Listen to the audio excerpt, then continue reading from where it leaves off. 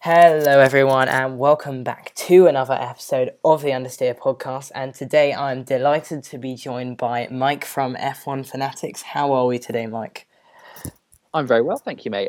Thank you for inviting me on. It's great to be on your podcast that started because obviously we kind of got to know each other by you commenting on our videos, and it's just built from there. And I'm glad to kind of help you out, and hopefully this lots of people listen to the Understeer podcast. Yeah, it's very kind of you, hopefully soon. But for anyone who might not know, who's maybe listening to the show and doesn't really know much about F1, what do you do in the F1 YouTube community, Mike? Basically, I run the F1 Fanatics YouTube channel. We're basically a fan channel where we do lots of topic videos around F1, have like the F1 Worldwide podcast and everything around that. But it's pretty much daily content on F1, and at the moment with the racing back, which is brilliant to have the racing back. Everything's based around there. So that's pretty much what the channel is.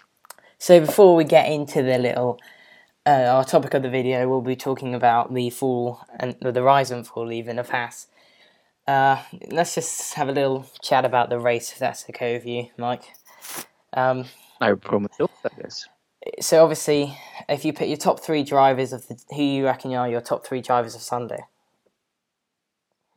So for me, you have to go with Lewis Hamilton at the top. He pretty much drove a flawless weekend, led the race for every lap apart from when he pitted and Bottas stayed out. Was just basically a dominant performance from Lewis. Sergio Perez going from 17th to 6th in the end. Obviously, it looked like it might be 4th at one stage, but damaging his front wing with Alex Albon late on meant that he lost 5th to the third driver, which is a mix to me because Lando had a kind of real good couple of last laps again to get in the points, or Max Verstappen, because I think Verstappen actually drove a very good race. But I'll go Lando Norris because he's had a fantastic couple of weeks through there. So they'll probably be my top three drivers of the day. I think it was interesting that you mentioned Verstappen because I'm not sure if you noticed this, but I thought he was quite dejected after the race, especially sort of in post-race interviews. He seemed to be like, championship's over kind of attitude. I'm not sure if you noticed the same thing. Yeah, I don't really blame him on that front because he drove the absolute wheels off that Red Bull to be competitive, and he didn't even get a sniff of being close to Lewis Hamilton other than starting next to him on the grid. He basically zoomed off into the distance, and that was the last that Max, we kind of saw him in a 4 or 5 second window for a long part of the race. When he picked up that front wing damage, he obviously slowed up, and then Valtteri Bottas overtook. And I'm not surprised he feels a bit dejected with things because he's turned up, he's desperate to kind of win that world championship, but the car beneath him again doesn't look like it's going to be able to compete with Mercedes. Yeah, I think Mercedes are just out of everyone else's league at the moment. But also, we're looking ahead. I think this should be coming about on the Friday.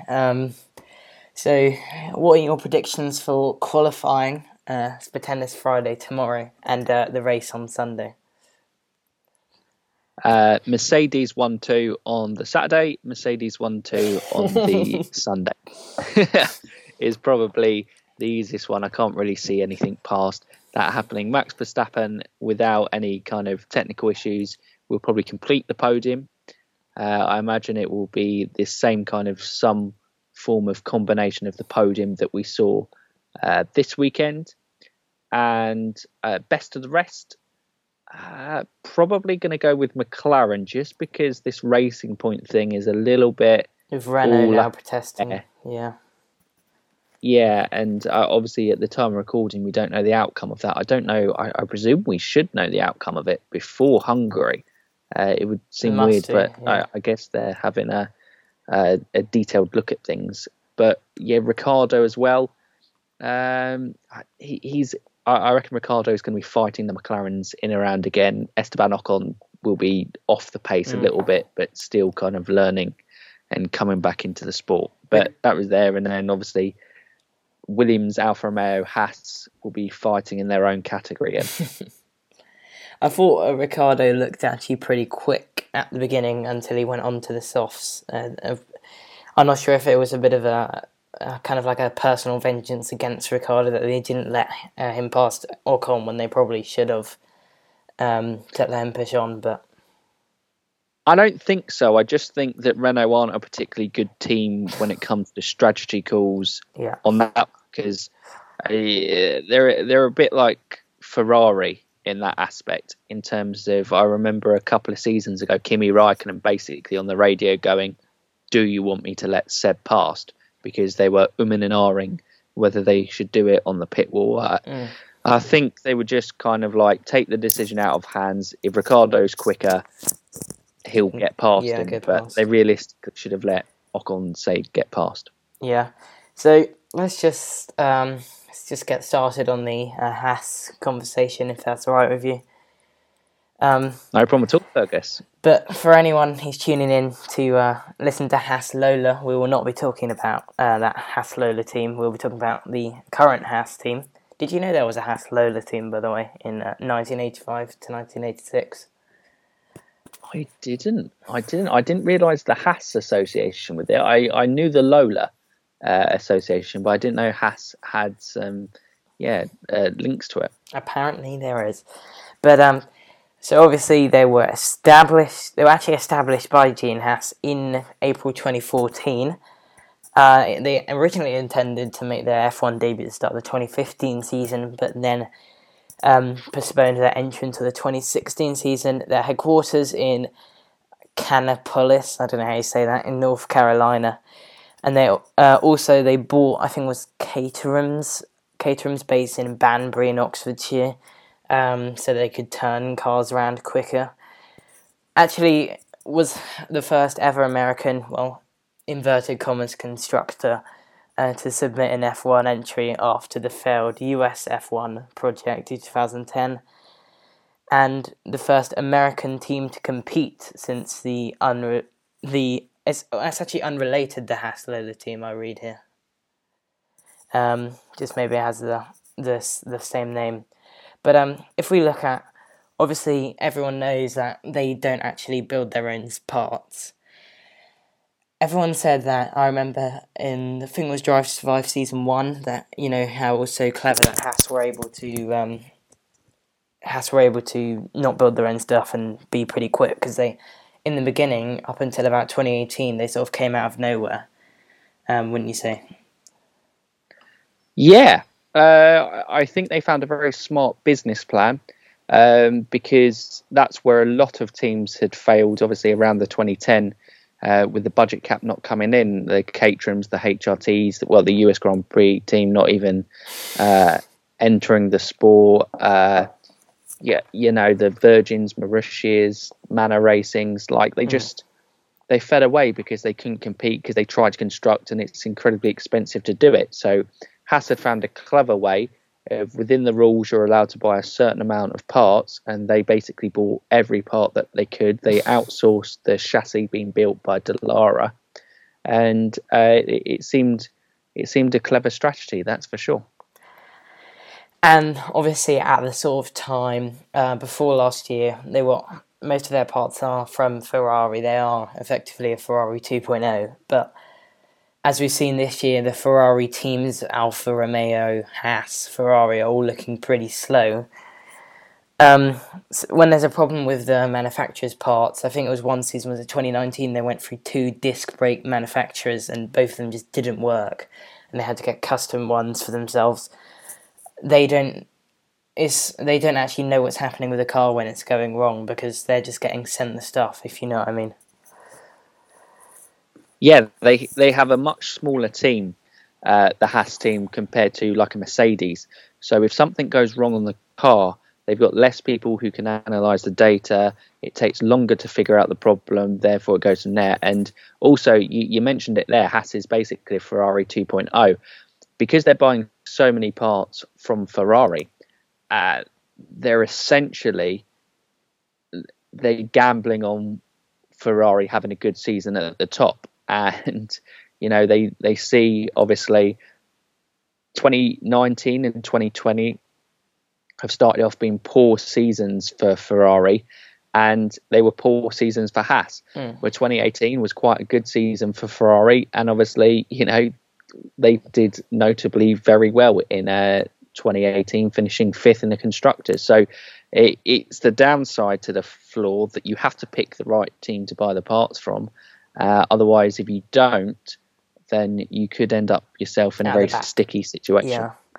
I think I'm just going to skip on, you mentioned 2018, skip on 2018, then go back to 2016, just to mention something which is quite relevant to the current time, which made me laugh, is that they were under fire from competitors, because I forgot about this, at Barcelona for winter testing, because the car strongly resembled the Ferrari SF70H. And you know who the two constructors who were criticising them were McLaren and the other one, Force India, or Racing Point now, who've gone down that route themselves, it seems. Well, I think, that is certainly a very funny thing because, obviously Racing Point are going through all this controversy of basically copying the W10, but not copying it, but, taking a look at the image and coming up with the parts themselves. But basically Racing Point have taken that philosophy a little bit further. Everything that Haas have done has been legal within the sport. The irony of it was Force India protesting the team is very funny now looking at today's car. Yeah, so let's go to this first race of the 2016 season. Obviously, we're at Australia. You got the two teammates, Esteban Gutierrez and Romain Grosjean even. So in the first race, Grosjean actually managed to finish sixth, scoring 8 points for the team and becoming the first American constructor to win points in its first F1 race, and the first constructor overall since Toyota Racing in 2002 to record points on its debut. So maybe not the best thing to record points on your debut, seeing as the last person to do it was Toyota, but I think it was sad. So Grosjean did well in that race, but I'm not sure if you remember, Gutierrez crashed out in an incident which destroyed Alonso's McLaren and caused the race to be temporarily red flagged. So it's quite a birth of fire, or something like that. Yeah, a baptism of fire. That's the one. That's the words. Yeah. Saying that you're trying to go for, but look, Esteban Gutierrez in hindsight wasn't the right guy to go for. He had a very talented junior career. It never quite translated to Formula One. And this is something, when I speak to people about Haas, that it's something that always comes up. Being an all-American team, they kind of missed out an opportunity on getting some good American drivers. I mean, Alexander Rossi at the time, was let go, and he's done very well in IndyCar since then. Well, actually recently he's had the worst luck in the world in IndyCar, but he's a very talented driver, and even if they wanted to go for the experience of Grosjean, bringing that American driver to tap into that market seemed a missed opportunity for him, and Esteban Gutierrez, it never really worked out for him in 2016. Because obviously in 2016, Grosjean picked up all 29 points en route to 8th in the Constructors' Championship. So this is probably the peak of Romain Grosjean's career in F1, I would say, to date. But we move on to 2017. I think it was in November the team announced that K-Mag would drive alongside Grosjean in 2017, replacing Esteban Gutierrez. In the very first race of the season again, Australia seems to be quite a good race for Haas. Scored its best ever qualifying effort with Grosjean piloting the car to 6th place, I believe. But in the race, one of the issues was hampering the performance of Kevin Magnussen. I think it was was that the pit race issue, or was that it was just they just had issues apparently in there. But the second race weekend proved it was better for them. Magnussen finished 8th, scoring his first point since his 10th place finish, and Singapore Grand Prix for McLaren, I'm guessing. and Haas' first points since the 2016 United States Grand Prix. So they had a bit of a points drought at the start of the 2017 season. But the team's success would kind of continue into 2017 as Haas would also go on to get their first double points finish. In Monaco, I think Grosjean finished 8th and Magnussen 10th. With only the Felipe Massa, I think, was splitting them. But they finished 8th in the Constructors' Championship for the second year running. But they were actually 7th, but then Renault overtook them in the final race, in the final few races, which is a bit unlucky for that. Anything to add?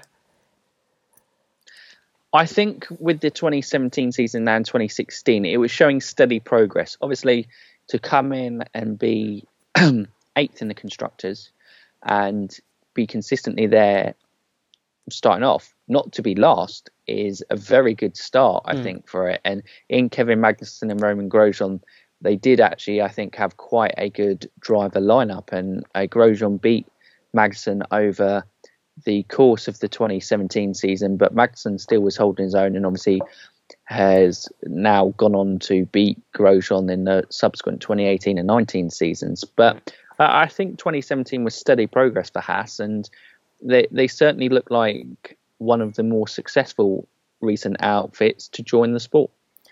Definitely, and then we get into the 2018 season, which was sort of the peak so far of Haas in the sport, F1 wise, and they went back to the sort of white and black livery, the VF18, and coming into winter testing, Haas looked pretty strong. They showed up in Australia with a pretty competitive car. They did a great qualifying with Magnussen 5th and Grosjean 6th. They're running 4th and 5th positions, which would have been absolutely astounding if they'd have finished in Haas. But both cars retired after Haas started having issues with the pit stops in Australia. I think they both just didn't get the wheels on, if I'm correct, right? I believe you are, so definitely on the Grosjean one, and I think it was another wheel issue with Magnussen as well. But yeah, basically they were in an incredible situation and they cocked it up. To put it simply, they did actually go on to score, I think, 4th and 5th in Austria that year. And they actually, in Austria, surpassed their 2017 points total after only 9 races. And then Singapore Grand Prix, Magnussen scored Haas's first ever fastest lap of the race, so they really were pretty quick. And then they were were they ahead of Renault, or they were just behind Renault coming to the United States Grand Prix? And I think they just couldn't get there to overtake Renault and get into 4th and 5th, because I remember at the time there being quite a fierce rivalry between Haas and Renault.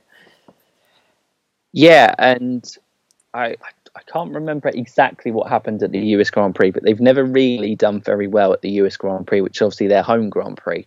But it was another issue. I think one of the drivers got disqualified in the race. I think it was maybe Grosjean with a floor issue. That might have been Monza. That was the floor disqualification. But yeah, basically it didn't turn out well, and they dropped off, and Renault did it. But in fairness, to be competing with a manufacturer like Renault, and obviously a works team like Renault, the resources that Renault had, it was an incredibly impressive season for Haas, even despite Roman Grosjean having a crisis of confidence throughout it and showing the kind of fragility of what it's like to be an F1 driver in terms of when you just feel things are stacking up against you. He lost it, and that Austria performance you spoke about was actually a real highlight for Grosjean and it, because I think it was and still is to date, the highest finish that Haas have got, that 4th position that he managed to get in. But Haas had a very good 2018 season, and I think it's kind of almost forgotten with how 2019 and 2020 look like it's going to go. But yeah, it was a really impressive, incredible season, and from going from 3 years in the sport, their 3rd season, to be 5th in the Constructors in the way that they did it was very good. Then we move into 2019, and this was the year last year, when they sort of got up the mountain and they started to descend down, hypothetically. but they took on Rich Energy as their title sponsor for 2019, which was meant to be a multi-year title sponsorship deal, but they were originally Rich Energy linked to buying, was it Force India before they came Racing Point? I think I'm right in saying that. And but I think everyone knows how that went. Rich Energy basically faced a load of legal issues, and then after the Italian Grand Prix, probably because they couldn't actually afford it, Rich Energy kind of pulled the plug on the sponsorship deal, kind of leaving Haas a bit for dead. Yeah, Rich Energy was a real. It started off the 2019 season poorly, and it would kind of be the best way to sum up how 2019 worked. They had issues with their car. They started off in Australia again as the quickest car, but then the problem is, like we spoke about, having a small team and buying your parts, when they didn't work well or work how they were expected to work. Didn't know what to do. Exactly, or they really struggled to solve the issue. And the main issue that kind of plagued Haas through the 2019 season was being able to keep their tyres in an optimal window of performance. They really struggled with tyre temperature, which luckily they've solved in the 2020 season. It sounds like it from then what they've they've got back said. to brake failures now. They have, but in fairness, from reading Kevin Magnussen's report from the race yesterday, which is Austria Race 2, it sounded pretty positive for Haas, actually, because he managed to get P12 in a car that had floor damage. So they're at least moving again in a positive direction. But yeah, 2019 was just the whole Rich Energy situation was awful. The reliability was horrendous. Like, Grosjean had so many retirements that, a lot of people give him stick for, but there were mechanical failures. Was that the year he crashed under safety car was it 2019 or 2018? He crashed under safety car in Baku. And it was 2018. Oh, right. So that one, that's the season where he did have a crisis of confidence in there. But 2019, he didn't have any driver faults for retirements. He was just pretty awful. Mainly just mechanical issues. And so I think they eventually, again, they finished 9th, which forced them. Coming into 2019, they would have been hoping to be challenging Renault again for 4th place, but to finish 9th, that's a real blow. I think that's their worst ever finish, 2019. Grosjean finished only above the 2 Williams, which really isn't that great an achievement, seeing as they only got 1 point over the whole season. But the car, to be fair, coming into the season, and it was kind of a theme throughout the whole season, the car looked pretty quick in qualifying, but lacked race pace, really. Like in Australia, it was pretty good all weekend. I think Magnussen had a very good race. I think Magnussen, he qualified really well sort of over the year. I think I've heard them mention about 100 times about how Magnussen got 5th in qualifying in 2019 at the Austrian Grand Prix at Sky. So obviously they just lacked race pace, and they couldn't find out the answer, as you mentioned, because we'll come on to talk about it. They don't manufacture barely any of their own parts. Yeah, I think they're probably suffering the opposite issue this year, which is probably a better issue to have in terms of their qualifying pace isn't necessarily great, but their race pace looks a lot better. It's just as much as Grosjean wasn't at fault for a lot of his retirements last year, the brakes were obviously an issue in the first race, but their race pace is certainly in the hands of Kevin Magnussen looks a lot better in 2020. And look, it's going to be, you're a new team coming into the sport. You don't buy your own parts. You're heavily reliant on those parts and making them work for Ferrari. And obviously Ferrari aren't even able to get their own parts working to a good level at the moment. So you're going to take bumps in the road. And 2019 was a massive bump. And obviously, finishing 9th, their worst in the constructors, after finishing 5th, their best in the constructors. It was probably a massive kind of deflating blow for the team. And I'm just going to give a quick couple of interesting things to note. If I'm looking at every single Haas result, if I'm looking at the first race of every single season, the first race, if I had Gutierrez retirement in 2016, then double retirement 2017, double retirement 2018, Grosjean retirement 2019, and another double in 2020. So they clearly have issues with getting off the mark. And then last year, I think Grosjean, he got 1, 2, 3, 4, 5, 6, 7 DNFs, and he only finished inside the top 10 3 times. Magnussen only DNF'd twice, but then he only still finished inside the top 10 4 times. So yes, there's driver reliability, but I think a lot of that shows that the car was pretty slow last year. Yeah, the car just was awful in 2019. It was one of those, it was like Williams and Haas were probably the two teams that were like, can 2019 just be expunged from our history, because it was awful cars for both of them. It really was dreadful. First thing I think to talk about, or have a little, sort of kind of weigh up the facts, is so we'll look at a bit of the team principal, Gunther Steiner. We've all seen that he's become a bit of kind of like a Netflix celebrity after his 2 kind of starring roles in Drive to Survive Season 1 and Season 2.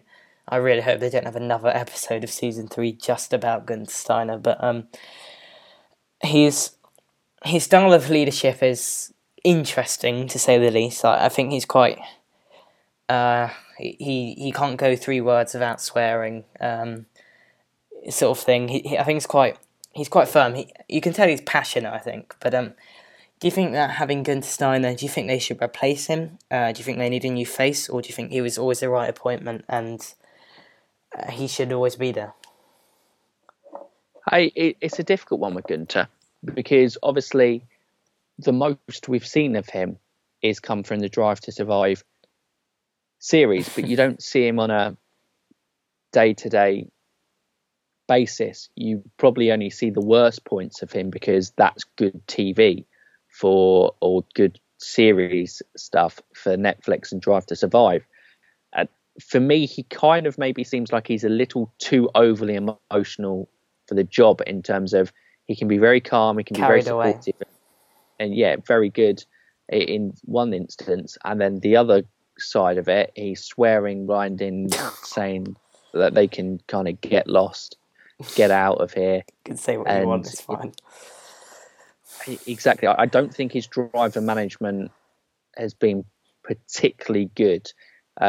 He hasn't adapted his style to Romain Grosjean, because Romain Grosjean, pre-joining Haas, had actually, other than obviously his difficult first year in 2012, 2013, 14 and 15 were pretty good years for Romain Grosjean on track wise. Lotus, he looked pretty, I think it was pretty quick then. Yeah, he certainly was, and he'd grown into like an experienced member on the grid, and he hasn't found a way to get the best out of Romain Grosjean, and I think he finds a better way of getting the best out of Kevin Magnussen. But tensions were always going to be high last year because the car was so awful, and they're all competitive people, and they don't want to be at the back, basically. So I think probably this season, where they'll be moderate, they'll probably get to a stage of competing for points, and it won't be as bad as last year. That'll probably be a better tell of whether Gunther Steiner is the right man for the job. But it is so difficult to tell because we see so little of him, or we know so little about the runnings of the Formula One team. Yeah. I think you mentioned drivers. Let's talk about, obviously we mentioned Gutierrez. We can talk about him again, about their driver choices. And you mentioned Rossi. I always feel that Haas have always, their driver changes and their driver renewals have always confused me. Like, if you look at the 2019 season, surely you're looking at getting maybe even like a young driver in for 2020. How is Romain Grosjean still at that team? I have no clue, but are they trying to be too loyal with their drivers? What do you think is the issue? Well, I think loyalty definitely comes into it because of the fact that obviously Romain Grosjean took a massive gamble when he left Lotus in 2016 to join Haas, and it looks like that hasn't worked, and it's kind of damaged Roman Grosjean's reputation within the sport. And more people talk about the 2012 Spa incident than actually the good things that he did in the Lotus car, which there were actually quite a few things. I think they missed out on the opportunity to kind of promote some good American drivers, because their philosophy has always been, we want experienced drivers because it's a difficult team. It's not like a normal team to operate in. Their development feedback from the drivers is so important, and that's probably why Grosjean's still there, because he's apparently very good at feedback. Exactly. And, he was vital to helping solve the problems. Probably a lot of what's been better about the 2020 season has been through the developmental feedback of what Roman Grosjean gives, and which I think he's unfairly kind of given for, it's forgotten for, and everyone's quick to jump Roman Grosjean's back. I can understand why they did stick with him, because Hulkenberg, he came in, but I think Hulkenberg priced himself out. Clearly, Haas were interested, but Roman Grosjean brings in money, and for a team that operates on very fine margins, they probably couldn't afford to take a punt on Hulkenberg on big wages, and he may or may not come off as a good driver for them, because he'd have to have a learning and adaptation period for the team, because it's completely different to how it would have worked Renault and Lotus. Well, Renault for him. But the thing is, for me, what I don't really understand is, especially last year, obviously Grosjean is good at feedback, but if you look at all the seasons Grosjean's been in, he's never transformed the car. He's. You might have a different opinion on it, but I don't really see that he's really transformed any cars all that much. But I'm not sure what you think. I think it's a difficult one to kind of say how much a driver transformed the car. You just have to rely on the people who actually work with him, who say that he's very good at helping with development of the car. So we don't work for Haas. We don't really understand the development side of things. If people working for Haas say that he's very good at that, I think you have to take their word for it. They haven't got a gun to their head. They're not going to go and say. I doubt they'll come and say, "Oh, Roman Grosjean, he's useless. What was he doing here?" But also silence. Silence, I think, is key on that aspect. In terms of, you wouldn't publicly go your driver, but you don't necessarily need to publicly big up your driver about a skill that he has, unless you genuinely think that he has that skill. You have a point. Or were they trying to make him feel better because he keeps crashing? Well, you don't know on that front. Obviously, 2019, he didn't really crash at all. I think the team let him down with the car in 2019, because, like I said, a lot of those failures, which a lot of people say Grosjean had an awful 2019 season, where I'd say the car was just awful, and it's a bit harsh to kind of judge the bloke on that season. 2018, you can say, obviously, he made a lot of driver errors, and that's probably the season you thought Haas might let him go. But the young drivers, they clearly just don't want to go for a youth and inexperience policy, whether that changes in the future. But speaking to people, the names who always get brought up, who they probably should have gone for, is Joseph Newgarden and Alexander Rossi, and just go full American on it, and seeing how it would have gone with those two. I think if we look at I would have thought everyone's seen that, obviously, the signing of Charles Leclerc, Carlos Sainz. If you look at Ferrari, who were previously, sort of people in kind of like the Real Madrid of Formula One, who would just wait for someone to get good and then snap them up effectively. But I would have thought that, obviously, they've got such close links to Ferrari. They've obviously got two. They've got Delatraz as their test driver, and also Pietro Fittipaldi. But I think Delatraz will probably be the better bet out of those two. But they're so close to Ferrari, and Ferrari's driver academy is full of talent. Surely they can just kind of I've heard talks of them maybe becoming a Ferrari B team, but maybe have one sort of like at Alfa Romeo, have a Ferrari seat so that you can say, I don't know, Schumacher. They can look at him have him in there for a while and say if Carlos Sainz doesn't work out at Ferrari or Charles Leclerc and Carlos Sainz fall out, then they can promote him up, if you know what I mean, like sort of the AlphaTauri and Red Bull relationship.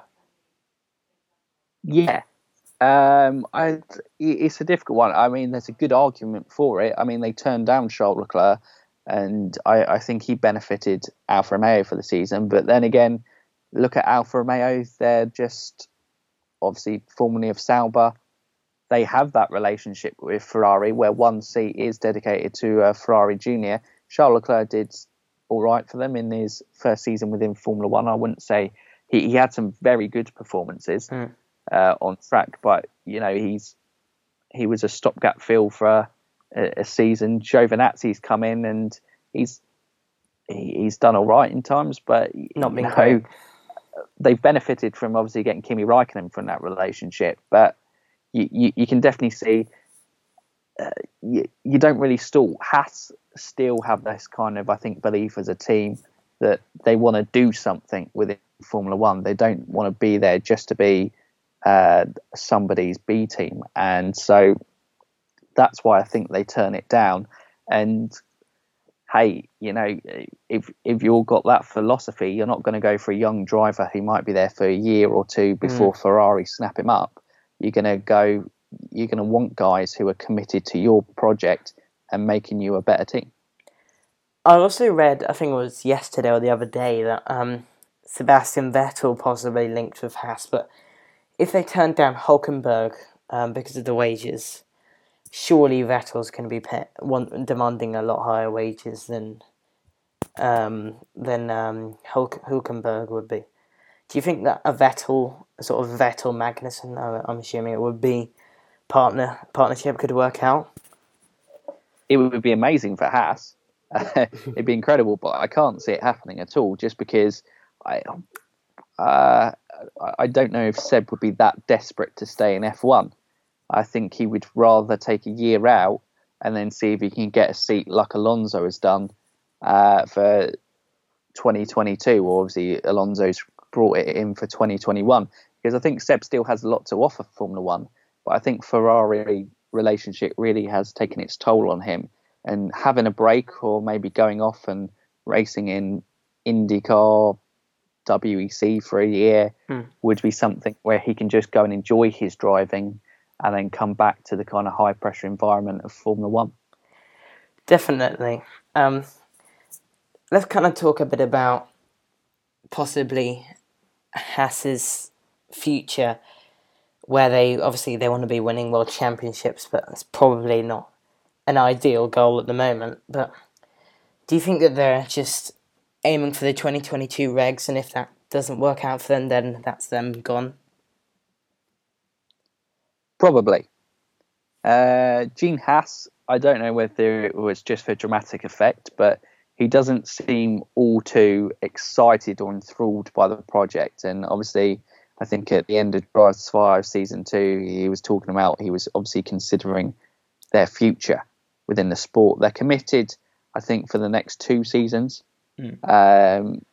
financially, and I think they are seeing where they are in 2022. Can they be competitive now that the budget caps are coming, now that, you know, it's a little bit more prescribed in terms of what you can and can't build? Racing's meant to be closer. Do they kind of... I think a lot of teams are seeing how the 2022 regs go, and if it is just Mercedes dominance, it probably makes no sense to kind of compete, because you can't compete with that level of budget and personnel. Yeah, I think it'll be really interesting. Obviously, the 2022 regs, to see kind of what kind of difference they'll make. Whether Mercedes will suddenly become bad or pull out the sport, or I think the biggest team to struggle will be Ferrari, but because their budget is ridiculous. But as an avid Ferrari fan, I'm not sure how you take to that. I think Ferrari. I don't know. I don't think their leadership under Binotto is particularly going in the right direction, and it takes a strong leadership to get the best out of Ferrari. They're the biggest underachievers in the sport's history, and yeah, I think they may struggle for 2022, but who knows? So I'm going to put you on the spot slightly. If you were, say, Gene Haas, and you're in charge of Haas, you got the money, or Gunstein or whatever, you kind of want to turn the project around, what would you be doing to turn the Haas project around? I'd maybe be leaving the Ferrari parts behind and maybe looking at building a relationship with someone else. But it's difficult because the Mercedes car seems to have been well and truly gone through there. But maybe Red Bull in some sorts, but I'd expect they'd want juniors to be in place with them for now. So I definitely investigate my opportunities outside of Ferrari to develop, maybe even looking at bringing someone else new into the sport, or Renault are desperate probably for people to work with them. So potentially exploring a Renault partnership. Drivers, I would probably let Grosjean go. I just think he's had his time, and it isn't working for him at Haas. I don't think the relationship for both of them has worked out how either of them would have envisioned it working. I'd build my team around Kevin Magnussen, and then I'd maybe probably bring in someone like a Pierre Gasly or a Daniel Kvyat, or a Guan Yu Zhou. I thought he was quite linked with the Haas seat. I'm not sure I would go with Zhou just because of the inexperience. He could probably bring in a lot of backing and financial stuff, but I think Williams have shown once you start going down the pay driver route solely for that. Obviously, Zhou is talented, but so to some extent was Pastor Maldonado. But the guy was actually very quick. He was just very inconsistent. Where Zhou is a decent driver, he's kind of a solid driver. I don't know if he'd set the world alight. If you go with Gasly or Kvyat, I think you've got a very strong, experienced midfield team there that can drive you forward. Definitely. As you say, I think I would definitely be switching up. I wouldn't be bringing Binotto into as the technical director, but I would maybe look around at options for replacements for Gunstein, possibly, to see what kind of difference that may make, if you know what I mean. But as always, wouldn't be an understeer podcast episode without our 10-question quiz at the end of the round.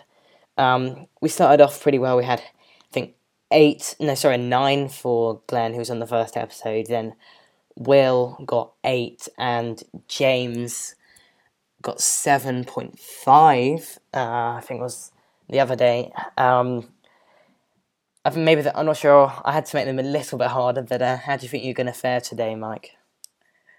Oh, look, pressure's on. I never do particularly well on the spot. We'll see how we go. 9 out of 10. That's a tough score. 8.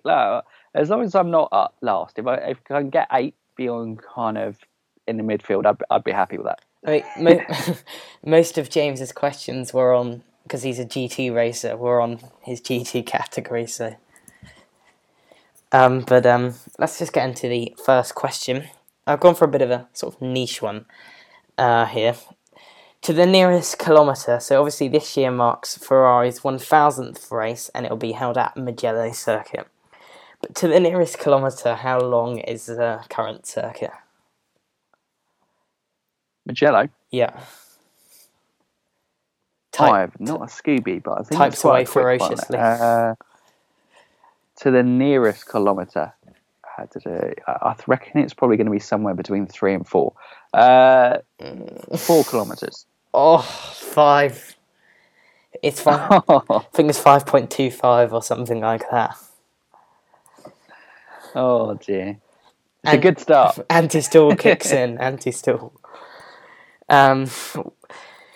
I feel like I've been a bit evil with some of these ones, but to the nearest tenth of a second, what is the pit stop record set by Red Bull for the fastest pit stop during the 2019 Brazilian Grand Prix? It was 1.812, so I think it was 1.8 seconds would be the nearest tenth. That's correct. Correct. We're away. We're off the mark. I'm happy. This is one you should definitely get. If you don't get this, then you should delete your YouTube channel. I'm joking, but you should get this. At the time of recording, obviously there'll be more by the time this goes out, but how many video uploads are on the F1 Fanatics YouTube channel? No looking at your analytics. Okay. So a year I said it was 322, and we've done quali live streams and race live streams. So I believe it's 324 at the time of recording. Correct. He knows his own. Video count. Get in there. As a passionate fanboy of this driver, you should know this question. How old is Fernando Alonso at the moment? I believe he's 39. I always get confused whether it's 38, 39. 39, that's correct. Younger than Kimi Räikkönen. How many wins does Valtteri Bottas have in F1? Oh, good question. I believe he got 4 last year. He's got 1 this year, so that's 5. I think he got 3 in his first season. That's 8. I'm going to go for 9. Oh, you had it. It was 8. Oh, no. Oh, jeez. Oh, that's unlucky. He didn't get any in 2018, did he?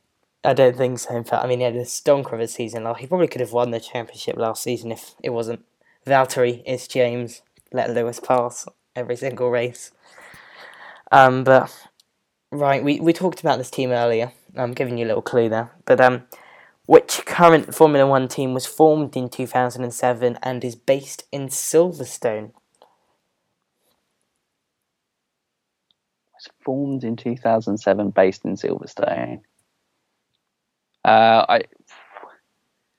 Is it technically Force India / Racing Point? Yeah, correct. So, another sort of a niche question that I thought I'd put in. Following the release of the My Team Career sort of thing on the F1 game, who was the last owner-driver to win a world championship? Owner-driver? As in, they own the team and they drive.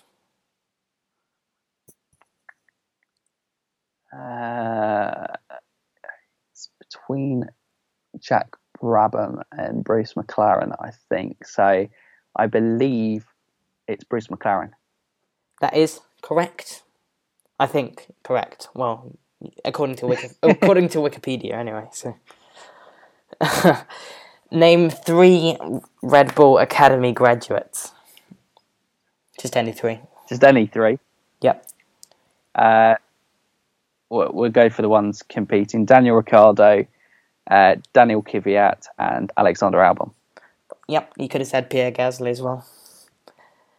I could have said Max Verstappen. You could have said Sebastian Vettel. Or Carlos Sainz. How many races have been held at the Silverstone circuit? This is a multiple choice one. 71, 74, or 75 races. Oh.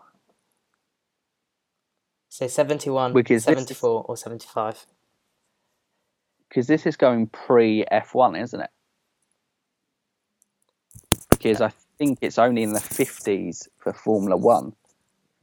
So you're talking about Grand Prix held pre-F1, I'm sure.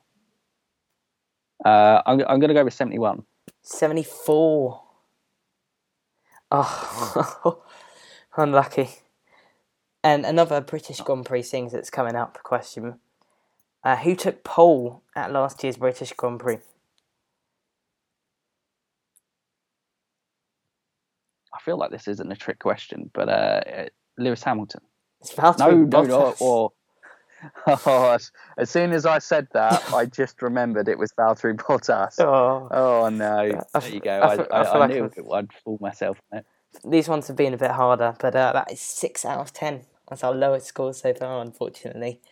Thank you, Fergus. Thanks, Fergus. Everyone has to be at the bottom. I'm glad I can take that solid position at the bottom of the leaderboard. Well, I mean, as we're going down every single week, then maybe the next person will be scoring 5. So I can only hope, Fergus. I can only hope. But thank you very, very much for coming on. I think it's been a very enlightening chat, a good chat, good fun. Hope you enjoyed it. Yeah, massively enjoyed it, mate. Thank you for having me on. And make sure, guys, if you're listening to this and you haven't done so already, drop Fergus and the Understeer podcast a subscribe, because you're going to listen to more great podcasts. Hopefully enjoyed this one. Thank you very, very much for that one. So, as Mike says, just drop a little subscribe, tell me about your opinions in Haas in the comments. If you're on Spotify, drop a follow, I believe. If you're on Apple, drop a subscribe. And Mike, if you want to find more about F1 Fanatics, you can. What's your Twitter handle, Mike? Is at Fanatics_F1. Your Twitch is? That's at F1 Fanatics Gaming, I believe. Your Instagram? That you're now testing me. I'm pretty sure it's at Fanatics_F1 Mike. And your YouTube is obviously F1 Fanatics. But that is all for today's episode. If you haven't already, please do go and check out my most recent one before this one, which was a podcast with James Pull. That was a very also interesting chat about his career, his transition between sort of Formula 3 and GT racing and winning the 24 Hours of Spa and all that kind of thing. But thank you everyone for listening, and goodbye.